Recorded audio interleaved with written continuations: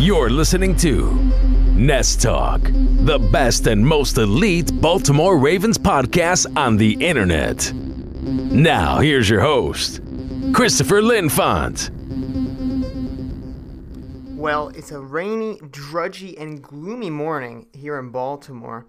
Hello, everyone. I'm Christopher Linfont, bringing you another episode of the Nest Talk podcast here on Friday, February 7th, 2020. We're already a whole month into 2020, as we've already passed January, and I still cannot believe it's 2020, but here we are. Anyway, it's a terrible day in Baltimore. I mean, it's nice if you like rain, but thundering, lightning a little bit, just very gloomy out. Not football weather, and we're kind of glad there is no football going on right now for the Baltimore Ravens, but of course we have football this weekend. XFL football is debuting, and this is an NFL podcast. This is the Ravens centered podcast, but I figure we will talk about the XFL at least a little bit at the end of the episode, because really there's not a whole lot of Ravens news. We're in that mid-dead zone part from now until the Combine. There's not going to be a whole lot of information being released about the Baltimore Ravens. We might get a few contract notifications here and there, picking up options or something like that. We'll see. Now, we've been behind on the article schedule, so I don't really want to talk really too much about player positional groups, because I want to do the article series on that, and I know you all like those. So what we're really going to do today is recap the awards the Baltimore Ravens were given, and then I think we're going to go straight into the XFL. There's really nothing else to talk about, unless I'm forgetting something and it comes to my mind during this episode. But let's just jump right into it. If you were not paying attention, last Saturday, I believe it was, last Saturday, the Baltimore Ravens, before the Super Bowl, had a few awards picked up. Now, obviously, we all expected Lamar Jackson to win the MVP award, but there were some other awards that were picked up by John Harbaugh and Greg Rowan. But before we get into that, I almost forgot. Let's just do some housekeeping real quick. If you are listening on iTunes, make sure you subscribe on iTunes. If you're listening on Spotify, make sure you follow the podcast on Spotify. If you're listening on YouTube, make sure you subscribe to the YouTube channel, hit the notification bell. We want to get these podcasts to you as soon as they come out. Hopefully, I was going to do it on a Thursday evening. Hopefully, I want to do that in the future. We did that last week just to test it out. I like that better than doing it in the morning, which I'm doing right now at 10:30. So it's an earlier release every day, every Friday. We'll see if we can do that in the future. It just wasn't tenable last night. Had some things going on. So that was not possible. But so make sure you subscribe on those fronts. If you want to follow us on Twitter, you can find us at BeMoreFeather or at Nest Talk on Twitter. You can find my personal Twitter. That's right, my personal Twitter, at Chris Linfont on Twitter. Make sure you hit that one up as well. And if you want to follow us on Facebook, go ahead. Just search up the Baltimore Feather or the Nest Talk podcast on Facebook. Should be right there. And finally, go to BaltimoreFeather.com for the latest and greatest Ravens news and opinion articles. We're going to be pumping some out in the coming weeks as we get closer to the Combine. I'm not sure if I'm going to begin the process of evaluating prospects, draft prospects, until before or after the Combine. I would love to do it earlier than the Combine, but the problem with that is you don't get the measurables. Schools put out measurables, height, weight, and everything like that, but we don't get the most accurate because, they embellish it a little bit. Let's be realistic. And we don't get the 40-yard dash speed. If it's a 4.4, it's a great 40-yard dash.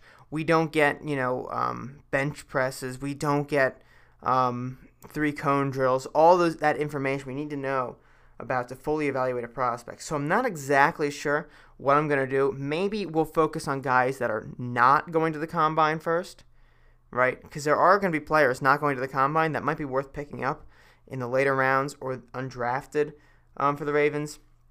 Because remember, not every prospect goes to the NFL Combine. So we'll work out something. We're going to get draft prospects moving here very soon, but I'm not exactly sure what I'm going to do. And of course, but as the format goes, at least, of course, we're going to follow roughly the same format as last year. I definitely want to do more videos. I like doing the film review breakdowns as videos. I really like doing that. Maybe we'll put them in podcast form too. I'm not sure. Maybe do like a short or something. Like Chem Acoustics Film Study has a podcast short. He does. I was on one the other last week where he dives into a specific topic. Maybe we'll do something like that. Maybe we won't. But right now, I definitely want to do video. We'll keep the article format going as always, and we'll see what goes from there. Maybe we'll talk about free agency first. I don't know. But I'm excited for draft season. The offseason really, I love the football season, but the offseason is so fun just because of all the speculation that goes into it. And it's already February here. We're going to get moving on it because the combine is at the end of this month. I believe it starts the 28th or 27th, and it goes, I think, to March 1st. So, we have a lot to watch at the NFL combine. And we'll see. Maybe someone breaks the record for 40-yard dashes. I kind of doubt it, but we'll see what happens there. So moving back into it, John Harbaugh won Coach of the Year. Lamar Jackson won MVP. And Greg Roman, I actually didn't expect this. I had articles ready for John Harbaugh and Lamar Jackson. I had them ready to go as soon as they were announced. And if you're not familiar with the NFL honors, everything gets leaked ahead of time because it's pre-recorded, which is one of my main gripes about the show, because why even watch the NFL honors show if it's all pre-recorded and all the awards get leaked during the show because people there just either tweet it out or tell somebody. I believe media's there, so they're going to tweet it out anyway. So I have no idea why they just don't show it live. It's always baffled me why they don't do that. And, so I didn't actually watch the show. I'm sure most of you probably didn't watch the NFL Honors show. If they were announcing these things live, then I think they would have a lot more viewers. But they don't. So anyway, the one that everyone was expecting, everyone knew was going to happen, was Lamar Jackson. John Harbaugh was a bit more on the fence. There was some talk of Kyle Shanahan getting Coach of the Year. That did not happen. It was obviously Harbaugh. But the one I didn't expect, I honestly forgot it was even an award, was Assistant Coach of the Year, and that went to Greg Roman. Okay? So I had a John Harbaugh article ready to go. I had a Lamar Jackson article ready to go. I did not have a Greg Roman article ready to go. And if you were watching my Twitter account when this was going down, as soon as they announced Greg Roman, I tweeted it out, or I retweeted whatever the announcement was, and then it took me like 15-20 minutes to put an article out, and then I immediately put out the John Harbaugh article like seconds afterwards, because I had to sit there and write the entire Greg Roman article, and all my articles have to be at least 300 words. That's the standard, at least 300 words. Proofread the whole 9 yards in 15 minutes. I had to get that all done, and then I sent out the John Harbaugh wins Coach of the Year a few minutes late because of the delay Greg Roman caused me. So I am sorry about that part. I forgot that was even an award. So Greg Roman, let's start with that one because that was the first one that was announced. Obviously, Greg Roman provides the most value of any offensive coordinator in the league right now. And I say that because he was able to tailor a brand new offensive scheme that, maybe we've seen pieces of it here and there, but we've never seen it to this level, to this scale, with a mobile quarterback. Greg Roman was able to scheme up an offense that worked tremendously well. And I mean tremendously well. There was no better offense in the National Football League in 2019 than the Baltimore Ravens offense, and it was so unconventional. What you had was Mike Vick's speed with a really good arm, better than Mike Vick's arm ever was. I don't even know whose arm to compare him to, but Lamar Jackson. Going into the season here, there was so many questions, and of course I was one really of the doubters. I'll admit that I was wrong about Lamar Jackson. I just didn't think he was going to be able to pull it off. In my opinion, he was not going to be able to pull it off. There were too many if factors. Can he get the accuracy down? Does he have the arm strength? Can he withstand the hits? That's a small frame to withstand those hits. And, there were a lot of us in the media who were questioning, could Lamar Jackson pull this off? Now, obviously, we were wrong. I accept being wrong. After the first week of the regular season, immediately after the game, I wrote and published, I'm sorry for doubting Lamar Jackson article. Because at that point, what I saw of that first game, he checked the box, what did I just say, of arm strength. He checked the box of accuracy. We don't know if he checked the box of sustaining hits. That's going to be a long-term thing. But he hasn't gotten hurt in his 2 years with the Ravens now. And I know he didn't start the full first year, but that doesn't really matter. The point is, he hasn't gotten hurt. So that's interesting to say the least. Now, back to Greg Roman, though. this is not a conventional style. And many offensive coordinators would look at Lamar Jackson and say, man, I love that speed. I love that elusiveness. But I don't want to use it all the time. I want to make sure that he stays healthy, stays fresh, what have you. We're not going to use it all the time. We'll let him run here and there, but he's going to be a pocket passer. He's going to be what Washington Redskins wanted to do to Robert Griffin III. He is going to be what Marcus Mariota is. When you look at the Titans, what do they do to Marcus Mariota? They made him not run. And you're taking away, maybe not his best attribute. Maybe Marcus Mariota is a better thrower than a runner. I'm not exactly sure. I'm not an expert on Marcus Mariota by any means, by any stretch of the imagination. But here's what I will tell you about Marcus Mariota. When you take away an asset that makes him different, then he's just any other quarterback. There's no point in keeping a mobile quarterback if you're not going to use him.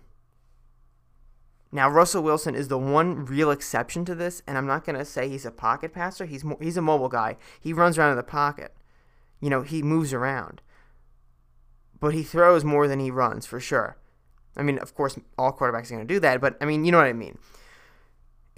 Compared to Lamar Jackson, compared to some of these other mobile quarterbacks of history, Randall Cunningham, Michael Vick, he's a guy that kind of runs around but looks for the throw at all times.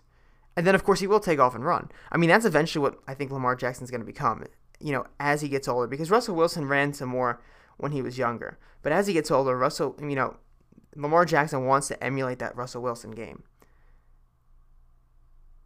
But Greg Roman in 2019 understood that he could have Lamar Jackson carry the ball on the ground, carry the team through the air, and really light up the league.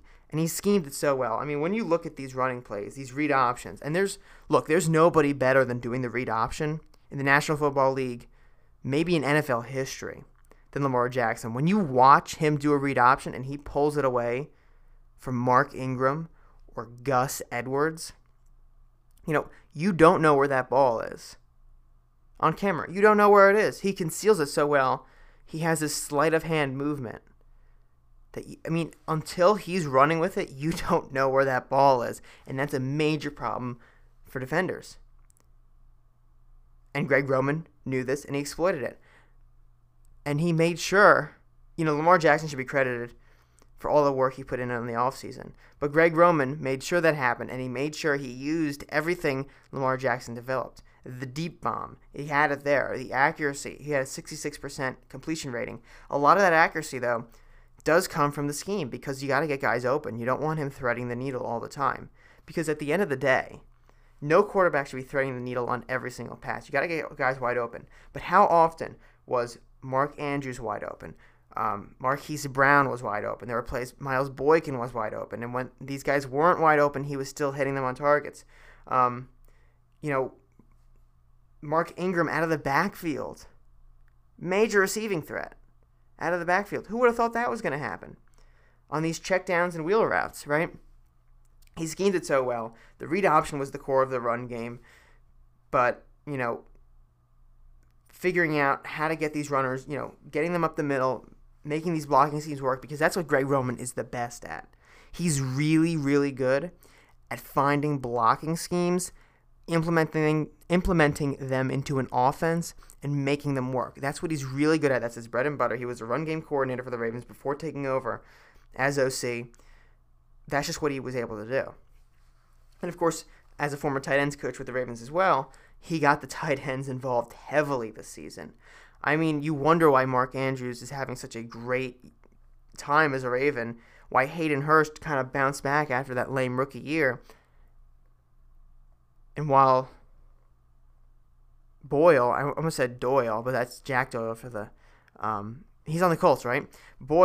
Nick Boyle, had his first couple touchdowns ever. I mean, what is he, a fifth-year guy now? Maybe he's going into his fifth year. We drafted him, I think, in 2015. So, yeah, I think he's going to his fifth year. He's a guy who just had never had a touchdown prior to this year. Think about that for a second. One of the best blocking tight ends in the league for 4 years on the Ravens, had not had, maybe it's 5 years, 4 years. 4 years on the Ravens prior to 2019, had not had a touchdown. Then he had, I think, 2 this year. And all the tight ends got involved. All 3 tight ends got involved. Really, I mean, Mark Andrews I think he was our leading receiver, right?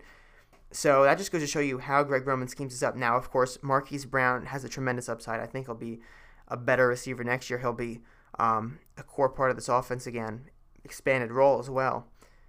But these tight ends aren't going away. The scheme is not going away. They figured out how to break defenses down because you don't know where the ball is. You don't know where the ball is going to go. You got speed everywhere. Even Hayden Hurst has speed. Hayden Hurst hit 20 miles per hour on a catch and run this year. Who would have thought that was possible? So Greg Roman devising this really crazy, really intricate new offense. I mean, it's just extraordinary, and he obviously deserves Assistant Coach of the Year because who else in the National Football League?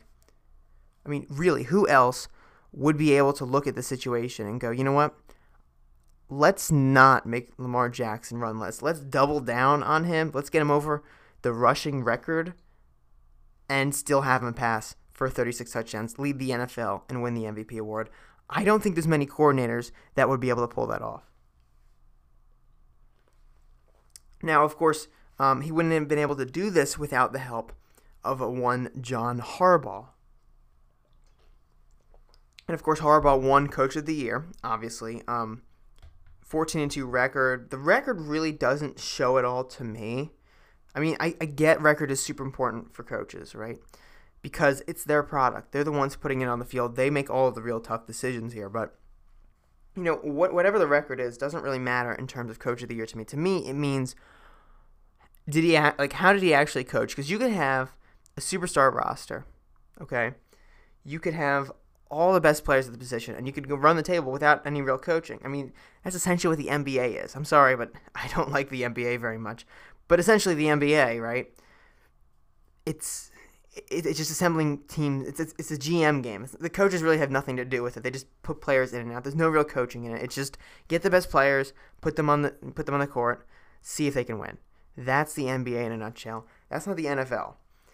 The NFL, you actually need a coach that can win. And occasionally you'll get a stacked roster that does it for the coach. But to have long-term continued success, you need a stable coach. You need a guy who's going to do well. And John Harbaugh, I mean, this is his first Coach of the Year award. And this is his 12th season? Something like that. What's most important for me in this Coach of the Year campaign, what was most important, was the changes John Harbaugh made to the Ravens. Some of them I didn't even like until about midway through the season. Because I got to be real with you, I was not a fan of how aggressive he was on 4th down for a little bit. In that Chiefs game, 4th down, 2-point conversions, he looked dumb. He really looked dumb with that. And I criticized him for it. And I think he deserved the criticism for it. Because after that game, you know, he changed some things around. It wasn't just, let's every time we have an opportunity, take it. No matter what the opportunities were. Because that was essentially what he was doing with the Chiefs. It was just 2 points. I think he had 3 2-point conversion attempts and like 3 or 4 4th down. I mean, it was insane. It just didn't make any sense. It put the Ravens behind. You know, they got away from what they were supposed to do. They got away from the run game. They passed more. They did all these stupid little things. But after that game, he kind of refined it. I mean, I know he had the Cleveland loss, but he started to refine the strategy, the analytics into it. So here's, you know, the analytics is a major component of John Harbaugh being Coach of the Year. There's no question in my mind. His embracement of analytics got the Ravens to where it was, or at least was part of the success story of the 2019 Baltimore Ravens. There's no question. The Ravens would not be 14-2 without those analytics, without that 4th down conversion for a touchdown in Seattle. The Ravens are not 14-2. That's the turning point of the whole season. That really is. I mean, if we won the Super Bowl and they made an America's game about the 2019 Baltimore Ravens, that 4th down conversion where he asked Lamar Jackson if he wants to go for it, and Lamar Jackson says he does, that would be probably the highlight of the entire show, because that's where everything changed. They were 4-2 going into that game. And Harbaugh put it all on his young, first-year full starter quarterback, who wasn't really even in the MVP conversation at the time. He was kind of floating around as a maybe. Like, there were some people talking about him, but it wasn't mainstream. It was all Russell Wilson, and he went in, not only got that fourth down, went for the touchdown, ended up winning that game. Huge moment for the Baltimore Ravens. That's an analytics moment. Another reason John Harbaugh is a huge, not huge favorite to win. I mean, he won it now. Why he won this award is really, the Greg Roman style of offense. I mean, John Harbaugh's entire offensive style from 2008 to 2017, before they drafted Lamar Jackson, okay? It was basically a pro-style West Coast type thing. I mean, it got more West Coast with Kubiak onward, but it was pro-style under Cam Cameron, Caldwell, those guys for a while. It was big quarterback, throwing deep bombs, run game, ground and pound type of thing. Nothing new age about it. And that was good for the time. I mean, obviously you got a Super Bowl ring out of it. That's fine. Flacco was a great quarterback for a long time for the Ravens. People don't understand that. I mean, a lot of Ravens fans understand that. Longtime Ravens fans will understand what Flacco brought to the table. Really from 09, he was good, but probably 10, 11, 12, 13 was a weird year because they blew up the entire offense, but 14 was really good. 15 had it, but the offense, everybody was hurt. And then he got hurt, and then things went downhill. But from when Flacco was really good, he was really good. So that's the offense they ran. But, it would have been so easy for John Harbaugh to trade up and, let's say, get Josh Allen to replace Joe Flacco, right? Same type of guy. Tall, huge arm, small school guy, Wyoming. He was basically the Flacco of that draft. Of course, he wasn't as accurate as him in college, which was my main gripe about him in 2018. But that could have been the easiest move for Harbaugh. Getting another Flacco-type guy to replace Flacco. But he didn't do that. And I don't know how much it was his decision, how much of it was Ozzy's, how much of it was Eric DeCosta's, how much of it was Steve Bisciotti. Maybe Harbaugh was the one pushing for it. But everybody seemed on board with it, drafting Lamar Jackson to replace Flacco and what that meant to them. At the time, we weren't really sure what a Lamar Jackson offense would look like. None of us were really sure about it. Would they try to keep him in the pocket more? Would they just make him a running back, essentially? We knew he'd be a quarterback, but would he run more than pass? And we got a taste of it in 2018 when Flacco went down, which is one of the most disheartening moments as a Ravens fan. I know what it led to. I know how great Lamar Jackson was rookie season, leading an offense, even though he wasn't a great passer, but doing it on the ground.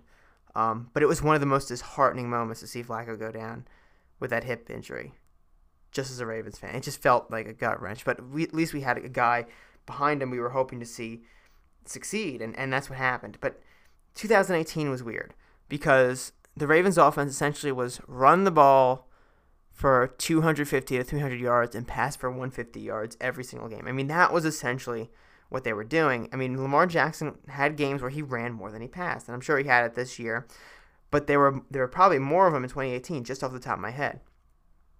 His best game was that Chargers game, right?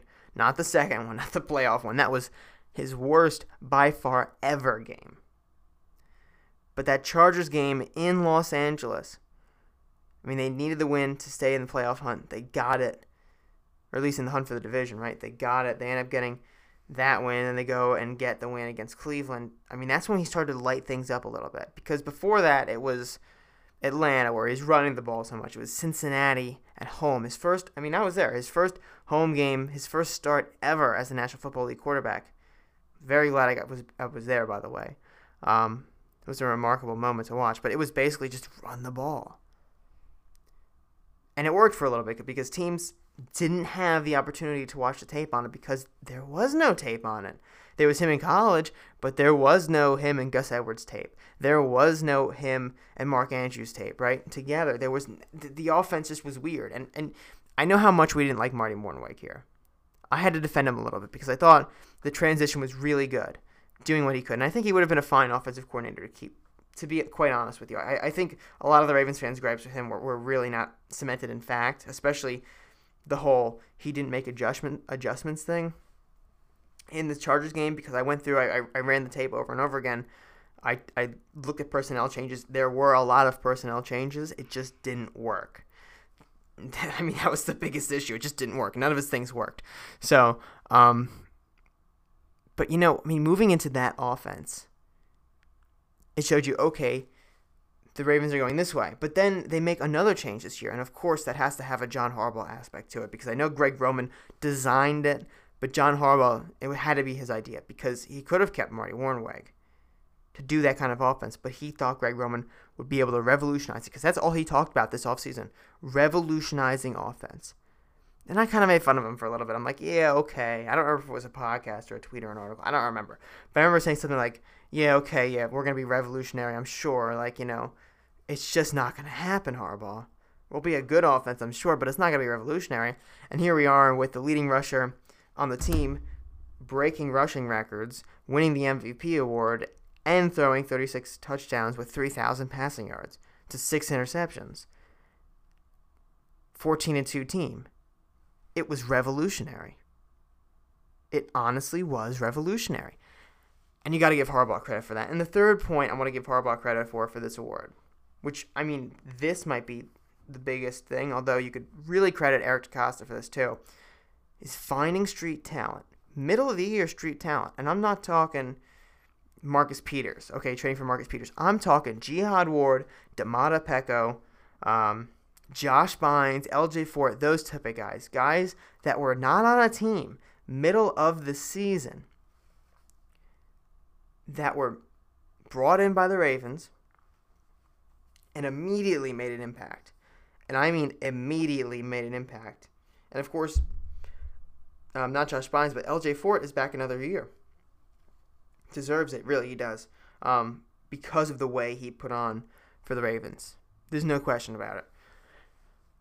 When you can bring in guys mid-season, plug them into a scheme they are not part of, they were not designed to be part of, it shows you not only great executive work by Eric DeCosta, but great coaching to fit them in, define the plays. Because Eric DeCosta could bring in the best players at every position, but Harbaugh's got to put it together. Of course, defensively, you got to credit Wink Martindale too for this. Because most of these additions happen on defense. I don't even know if there were any on offense that actually did happen. It was all defensively. Because after that Cleveland Browns game, I was there. That was a brutal loss. That was terrible. That was maybe one of the worst Ravens losses I've ever been to. And I've been to some Ravens losses. I was at that Bears game in 2017. We didn't score a touchdown until the fourth quarter, right? And then we went to overtime and lost the game because Eric Weddle couldn't tackle Tariq Cohen. I was there for that 2015 Cleveland Browns game, right? The tight end no one remembers now, Gary Barnidge, right? That was his name. Caught it between his legs. I was there for the Redskins game when Brashad Perryman could not get his feet down in 2016. My first Ravens win I ever saw in person, because I had originally only gone to one Ravens game a year. The first one I ever got to was 2013, because if you guys don't know, I'm not actually from Maryland, which is, can be a problem getting to Ravens games. So I go for one a year. The first one was 2013. It was against the Bengals. It was a really cold November day, up in the rafters. That was just excruciatingly cold. The wind was whipping. It was a great experience, though, because the bank was so fun to be at. And for a first home Ravens game, that was tremendous. It was way different than watching them on television. And that was the game, I don't know if you guys remember, but A.J. Green catches it off the tip of some other defender, puts it into overtime. That was that game. That was our end zone. We were up watching that from above. I just remember the whole crowd just, basically sighing a relief, and then all of a sudden he catches it, and it's like, uh-oh. A.J. Green just tied it up. I don't even know where I'm going with this anymore. But anyway, the losses, right? So 2014, I go to the Bengals game, opener. The one Steve Smith Sr. grabs a guy's face mask. And this is we went down into like the lower rows for this one. It was the sideline we were on. Steve Smith Sr. took the guy's face mask and shoved them into the ground. I mean, that was amazing. But then 2015, we see the Cleveland Browns give us a loss. So we saw the Bengals give us a loss in 2014. Browns give us a loss in 2015. 2016 was the Redskins game I was at. They gave us a loss. 2017 was the Bears game. They gave us a loss. There were 4 years in a row. I had not seen a Ravens win at home. Then I get the season pass for 2018, which is, I mean, if you can get your hold on the season pass, if they do it again next year, I have no idea. But it was like $39 a ticket for the upper rafters. And we were sitting down at this point yearly on the bottom seats, but for $39 a game, we just had to take the opportunity. That's what we did. We ended up going in the rafters for every home game. So then I could start to see some wins again. So I was there for a lot of these Lamar Jackson games, right? But that Cleveland Browns game, this is where I was going with it. That Cleveland Browns game was worse than any of the other losses I sustained. And, I mean, this was a 4-year stretch. It was difficult. It was really difficult to see those losses keep going. But that Cleveland Browns, it was, 40-25, I think it was? Completely outrageous. Because it showed the Ravens were not ready to compete. Not with the roster they had. And instead of doubling down on the roster they had, instead of trying to figure out ways they can make it work, the Ravens, John Harbaugh, Eric DeCosta understood this is not going to work. We have to make changes. And they did it. They flat out did it. Most coaches would probably not do what they did. I mean, they even got production out of Maurice Kennedy. Think about that. Harbaugh got production out of Maurice Kennedy when they needed him for a little bit. In that Cleveland game, he actually had a decent game against Cleveland. He had a decent game, I think, the next week, too. I forget the whole deal. But he had some moments, Maurice Kennedy, this year, which honestly were really good. And he's a guy that I've criticized before. He's a guy that, I've said doesn't belong on the Ravens anymore. And he really didn't for a little bit. But this season, he put some of it together. And it's a shame he had to get cut. It really is. I'm glad he ended up on the Jets. I think he's still there. Harbaugh got production out of Maurice Kennedy. He gets production out of guys he brings in. Jihad Ward. I really hope they re-sign Jihad Ward. He had such a great year as a Baltimore Raven. You might not have noticed down in the trenches. But he was making plays down there. He was a body that could not be shoved away. Domata Peko, I think, is a little too old to re-sign. Going into his 15th year, I think. I don't really think we need that now. But he was a good late-season addition. I mean, the Marcus Peters trade right there is the quintessential move of the entire 2019 Ravens season. And honestly, Eric DeCosta should have won Executive of the Year. I know he didn't. I think Lynch won it. But he should have won it. Because think about it. This is a guy who got a 5th-round pick for Corey Vedvik, or Kerry Vedvik, or however you pronounce it. And listen, that was merited because Kerry Vedvik in Baltimore was hitting those field goals. He was excellent. But then all of a sudden he goes to the Vikings, and he can't make a field goal from 2 yards out. I didn't understand it at all. How did that happen? Got a 5th-round pick for it, though. Non-conditional. Just a 5th-round pick. Then he gives a 5th-round pick, and Kenny Young, who was showing us he was not producing the way the Ravens wanted him to produce, he trades him and a 5th-round pick. I don't think it was the same 5th-round pick, but we had an extra one, so who cared? It's probably better it wasn't that one because the Vikings finished before. No, the Vikings finished at the same time as us in the same round, but I think they were lower seeds, so they have a lower pick, something like that. Anyway, they end up trading a 5th-round pick and Kenny Young for Marcus Peters, who ends up as a Pro Bowler. Kenny Young, a backup inside linebacker, and a free 5th-round pick they had, an extra one. Like, are you kidding me?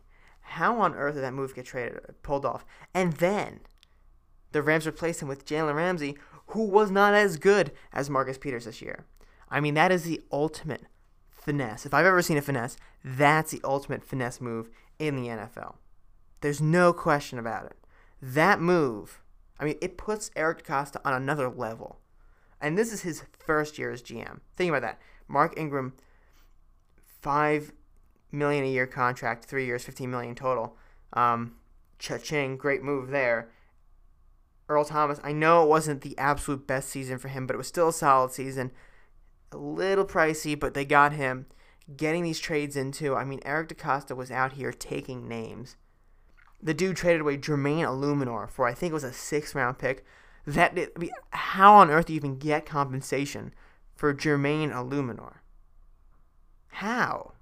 I just don't understand it. I'm really excited to see what Eric DeCosta does in year 2. But again, bringing these guys in is not just an effort by Eric DeCosta, it's an effort by John Harbaugh. Because John Harbaugh had to figure out how they fit. John Harbaugh had to scheme them in. It was John Harbaugh that had to ultimately get that done to make it worthwhile, and he did it. And those are the 3 reasons. It's analytics, offensive overhaul, and fitting new guys in, midseason additions and acquisitions in well, not just plugging, a square peg into a round hole. No, he fit them exactly where they had to be to improve the defense, because the Ravens' defense at the first part of the year was atrociously bad. By the end of the year, it was very, very good. And that really shows something about how John Harbaugh manages his team. Now, of course, Lamar Jackson won the MVP award, the first ever Baltimore Raven to be MVP.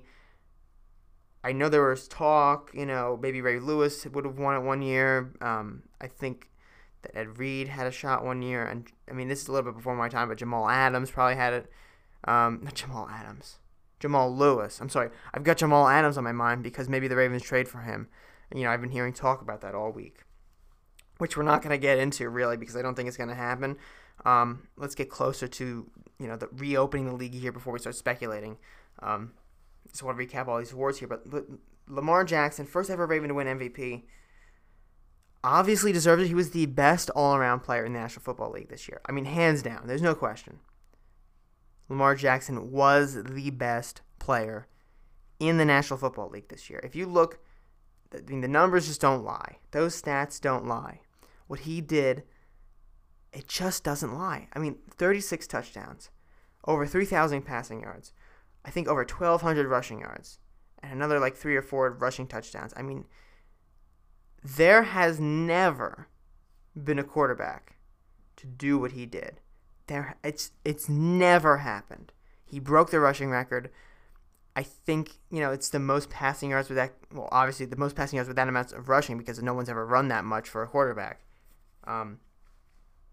Going into the season, many people, and again, including myself, doubted Lamar Jackson. Now, I didn't say Lamar Jackson would be a running back.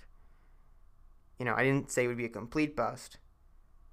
But I was worried about him. I really was worried. I know he put in the work over the offseason, and I was optimistic, but I was cautiously optimistic. But, my best case scenario for him was nowhere near what happened. He exploded. We had how many Jackson 5s? And for those of you that don't remember, a Jackson 5 is now anytime Lamar Jackson throws 5 touchdowns in a game. I remember Joe Flacco did that once, and everyone went insane about it in 2014. I remember that game. That was amazing. That Tampa Bay Buccaneers game in 2014 where he hit 5 touchdowns, and the 4 of them came in the first quarter. Then he hit the 5th one in the first few minutes of the second quarter, and then they just pulled him. Honestly, they should have kept him in there. He could have just thrown 8 or 9. But, it's rare that the quarterback throws 5 touchdowns, to say the least. He did it twice. I think it was just twice. I don't think it was 3 times.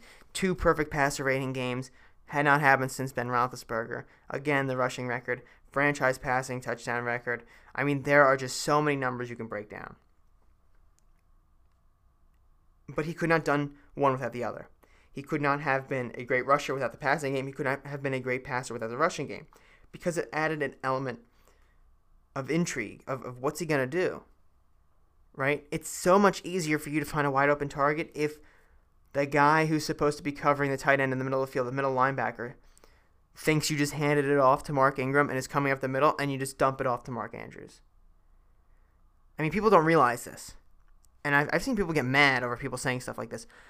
But Lamar Jackson, I mean, he's not the best, most accurate, most precise passer in the whole world. He's not, okay? He's much more precise. He's much more accurate than he ever was at this point. And he's generally accurate. He's generally precise.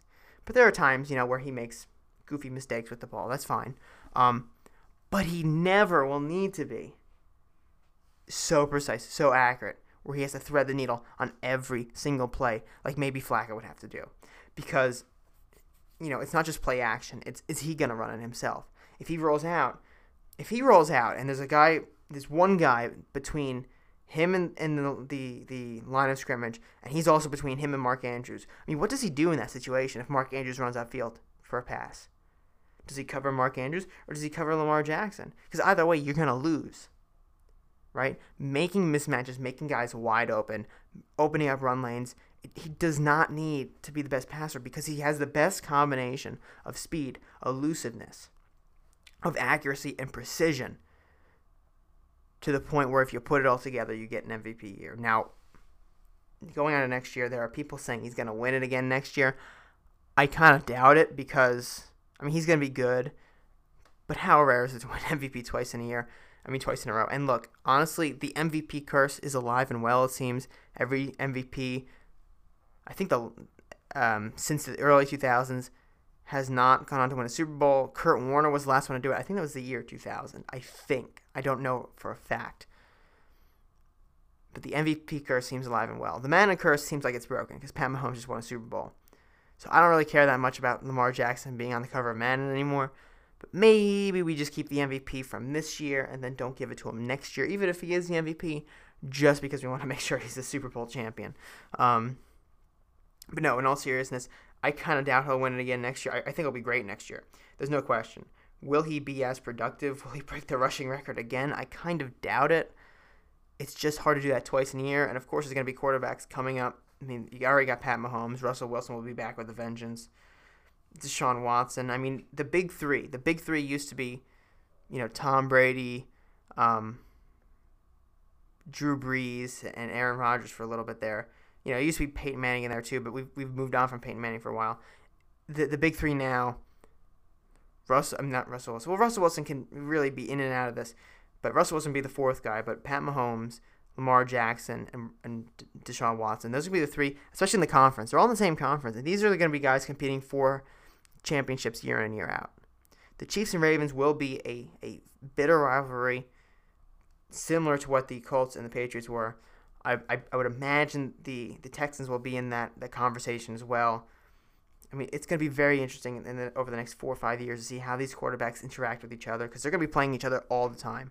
If they keep winning the divisions, they're going to keep playing each other because if you don't know how the NFL schedule actually works, division winners play division winners in the conference, and then there's some other teams that they'll play, right? That's why as a division winner, we played the New England Patriots this past year, we played the Kansas City Chiefs this past year, and we played the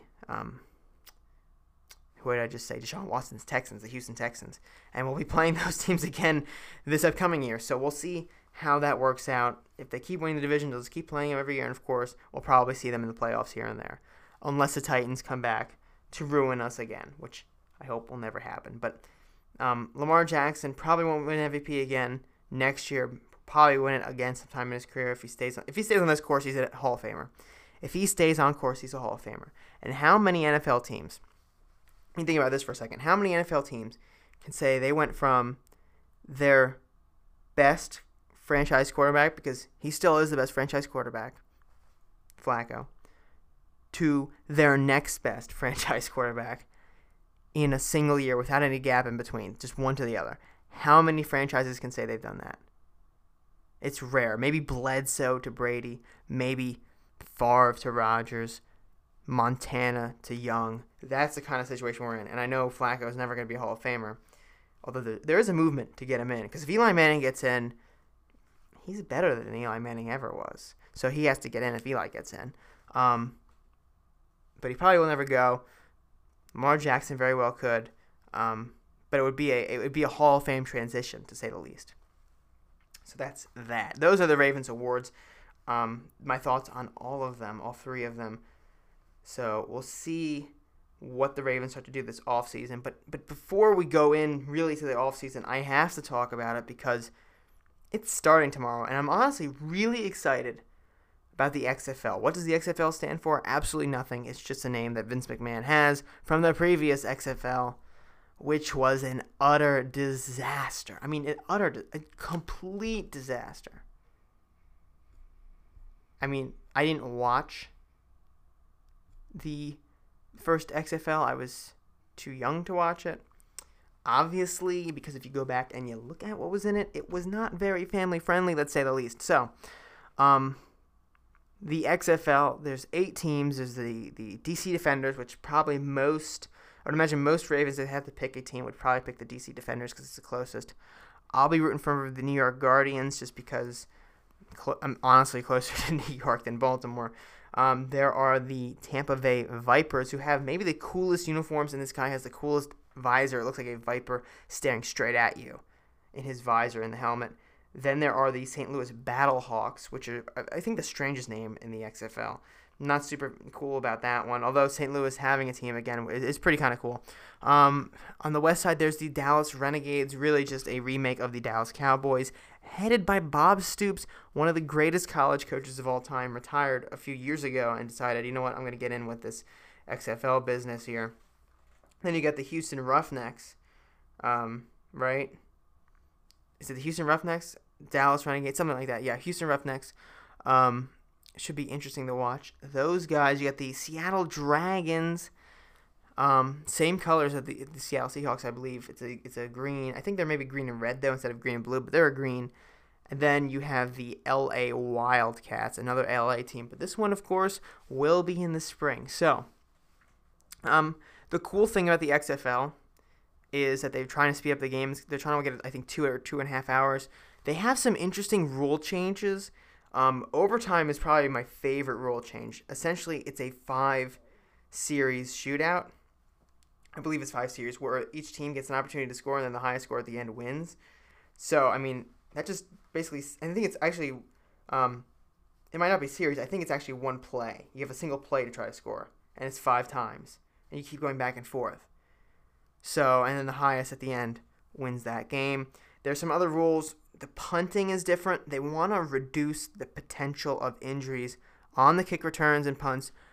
But instead of just essentially neutralizing them, making them all touchbacks like the NFL has done, I believe, I mean, I'm kind of iffy about this, but they moved up the return team, the anti-return team, the defenders, towards the punter. So, or not the punter, the punt returner. So the punter is at the 35-yard line, and he would punt, on the kickoff.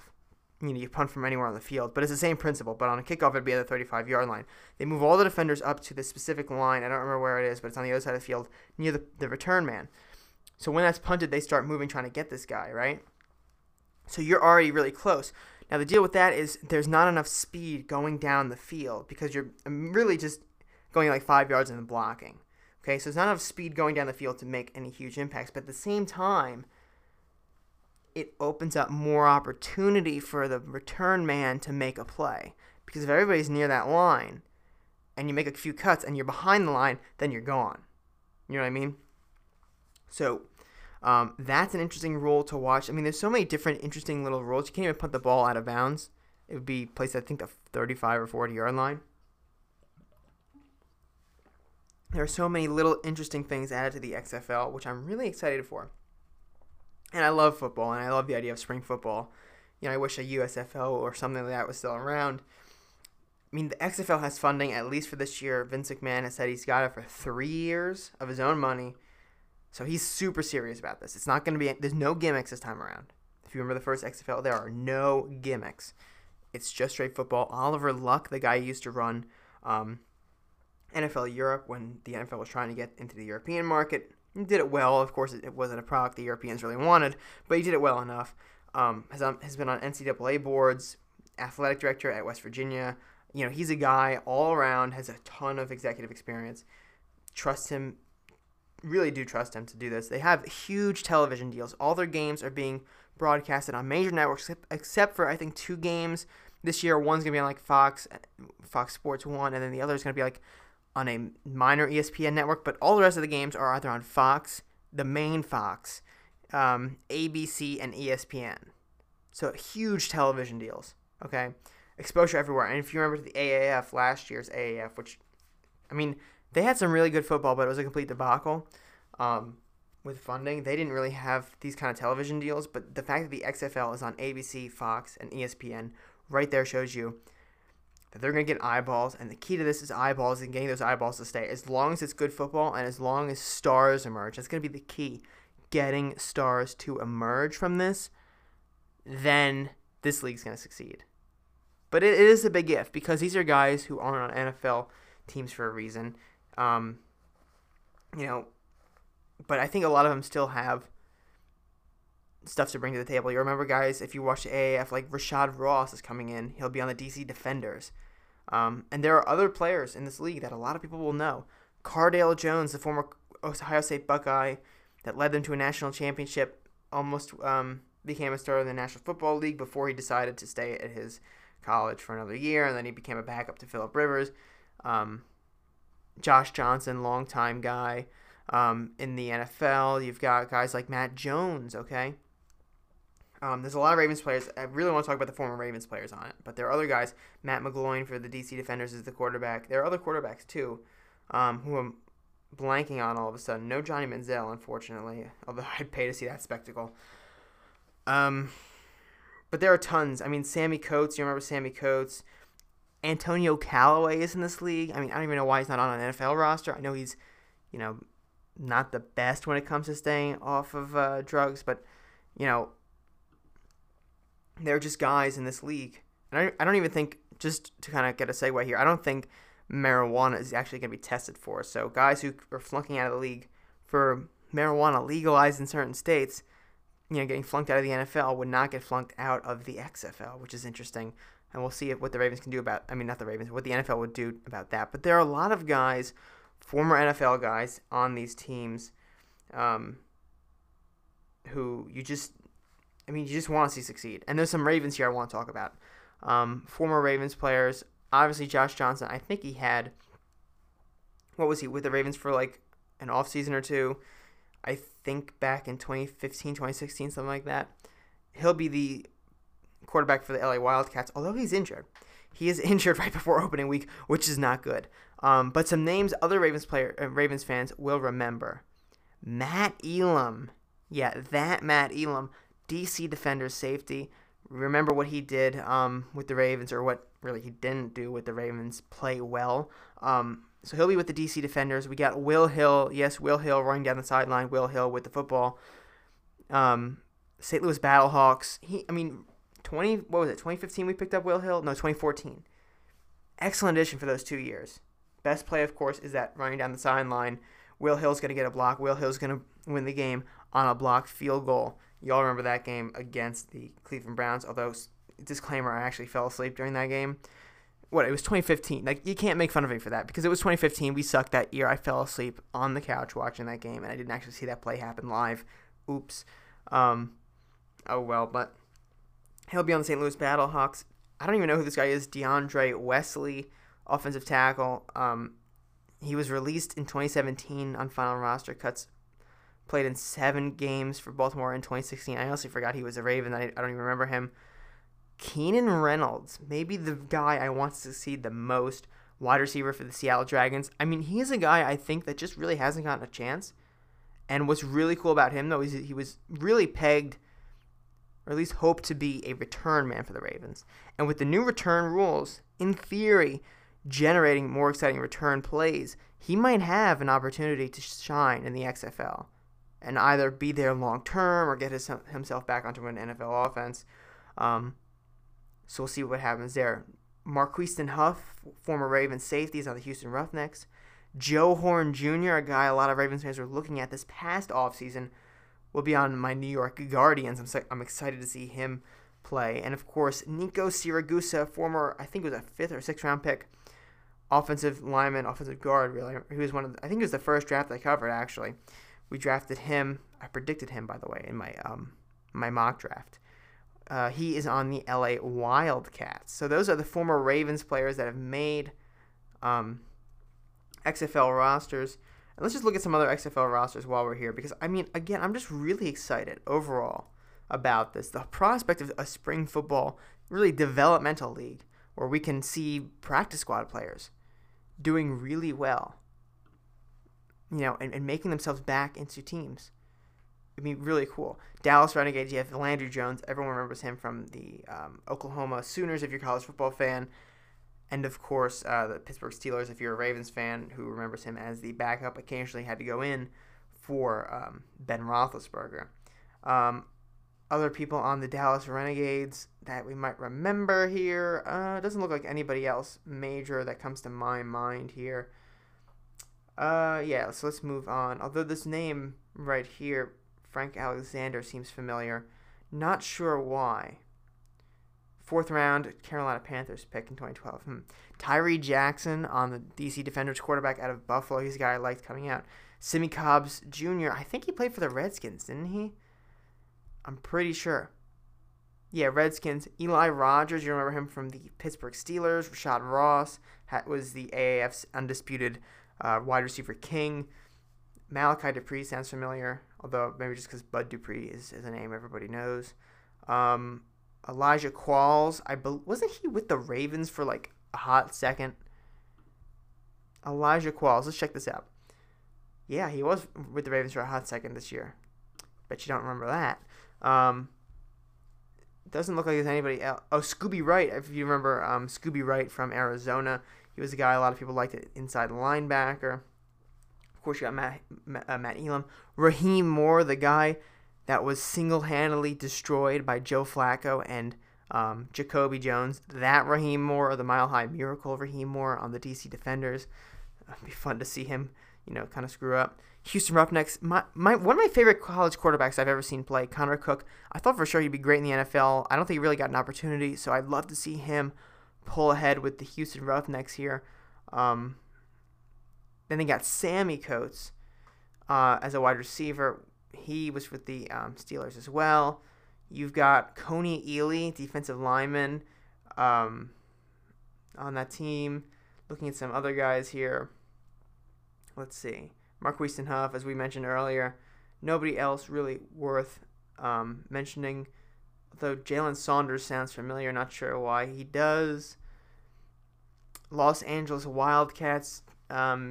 Elijah Hood is a guy I remember scouting from UNC. You got Josh Johnson on this team. Nico Siragusa. Patrick Vahey, center, former guy with the Ravens this past offseason.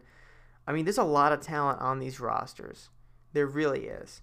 Not the most talent. Matt McGloin, Joe Horn Jr. on the DC Defenders. EJ Bibbs sounds familiar. Not sure why he does.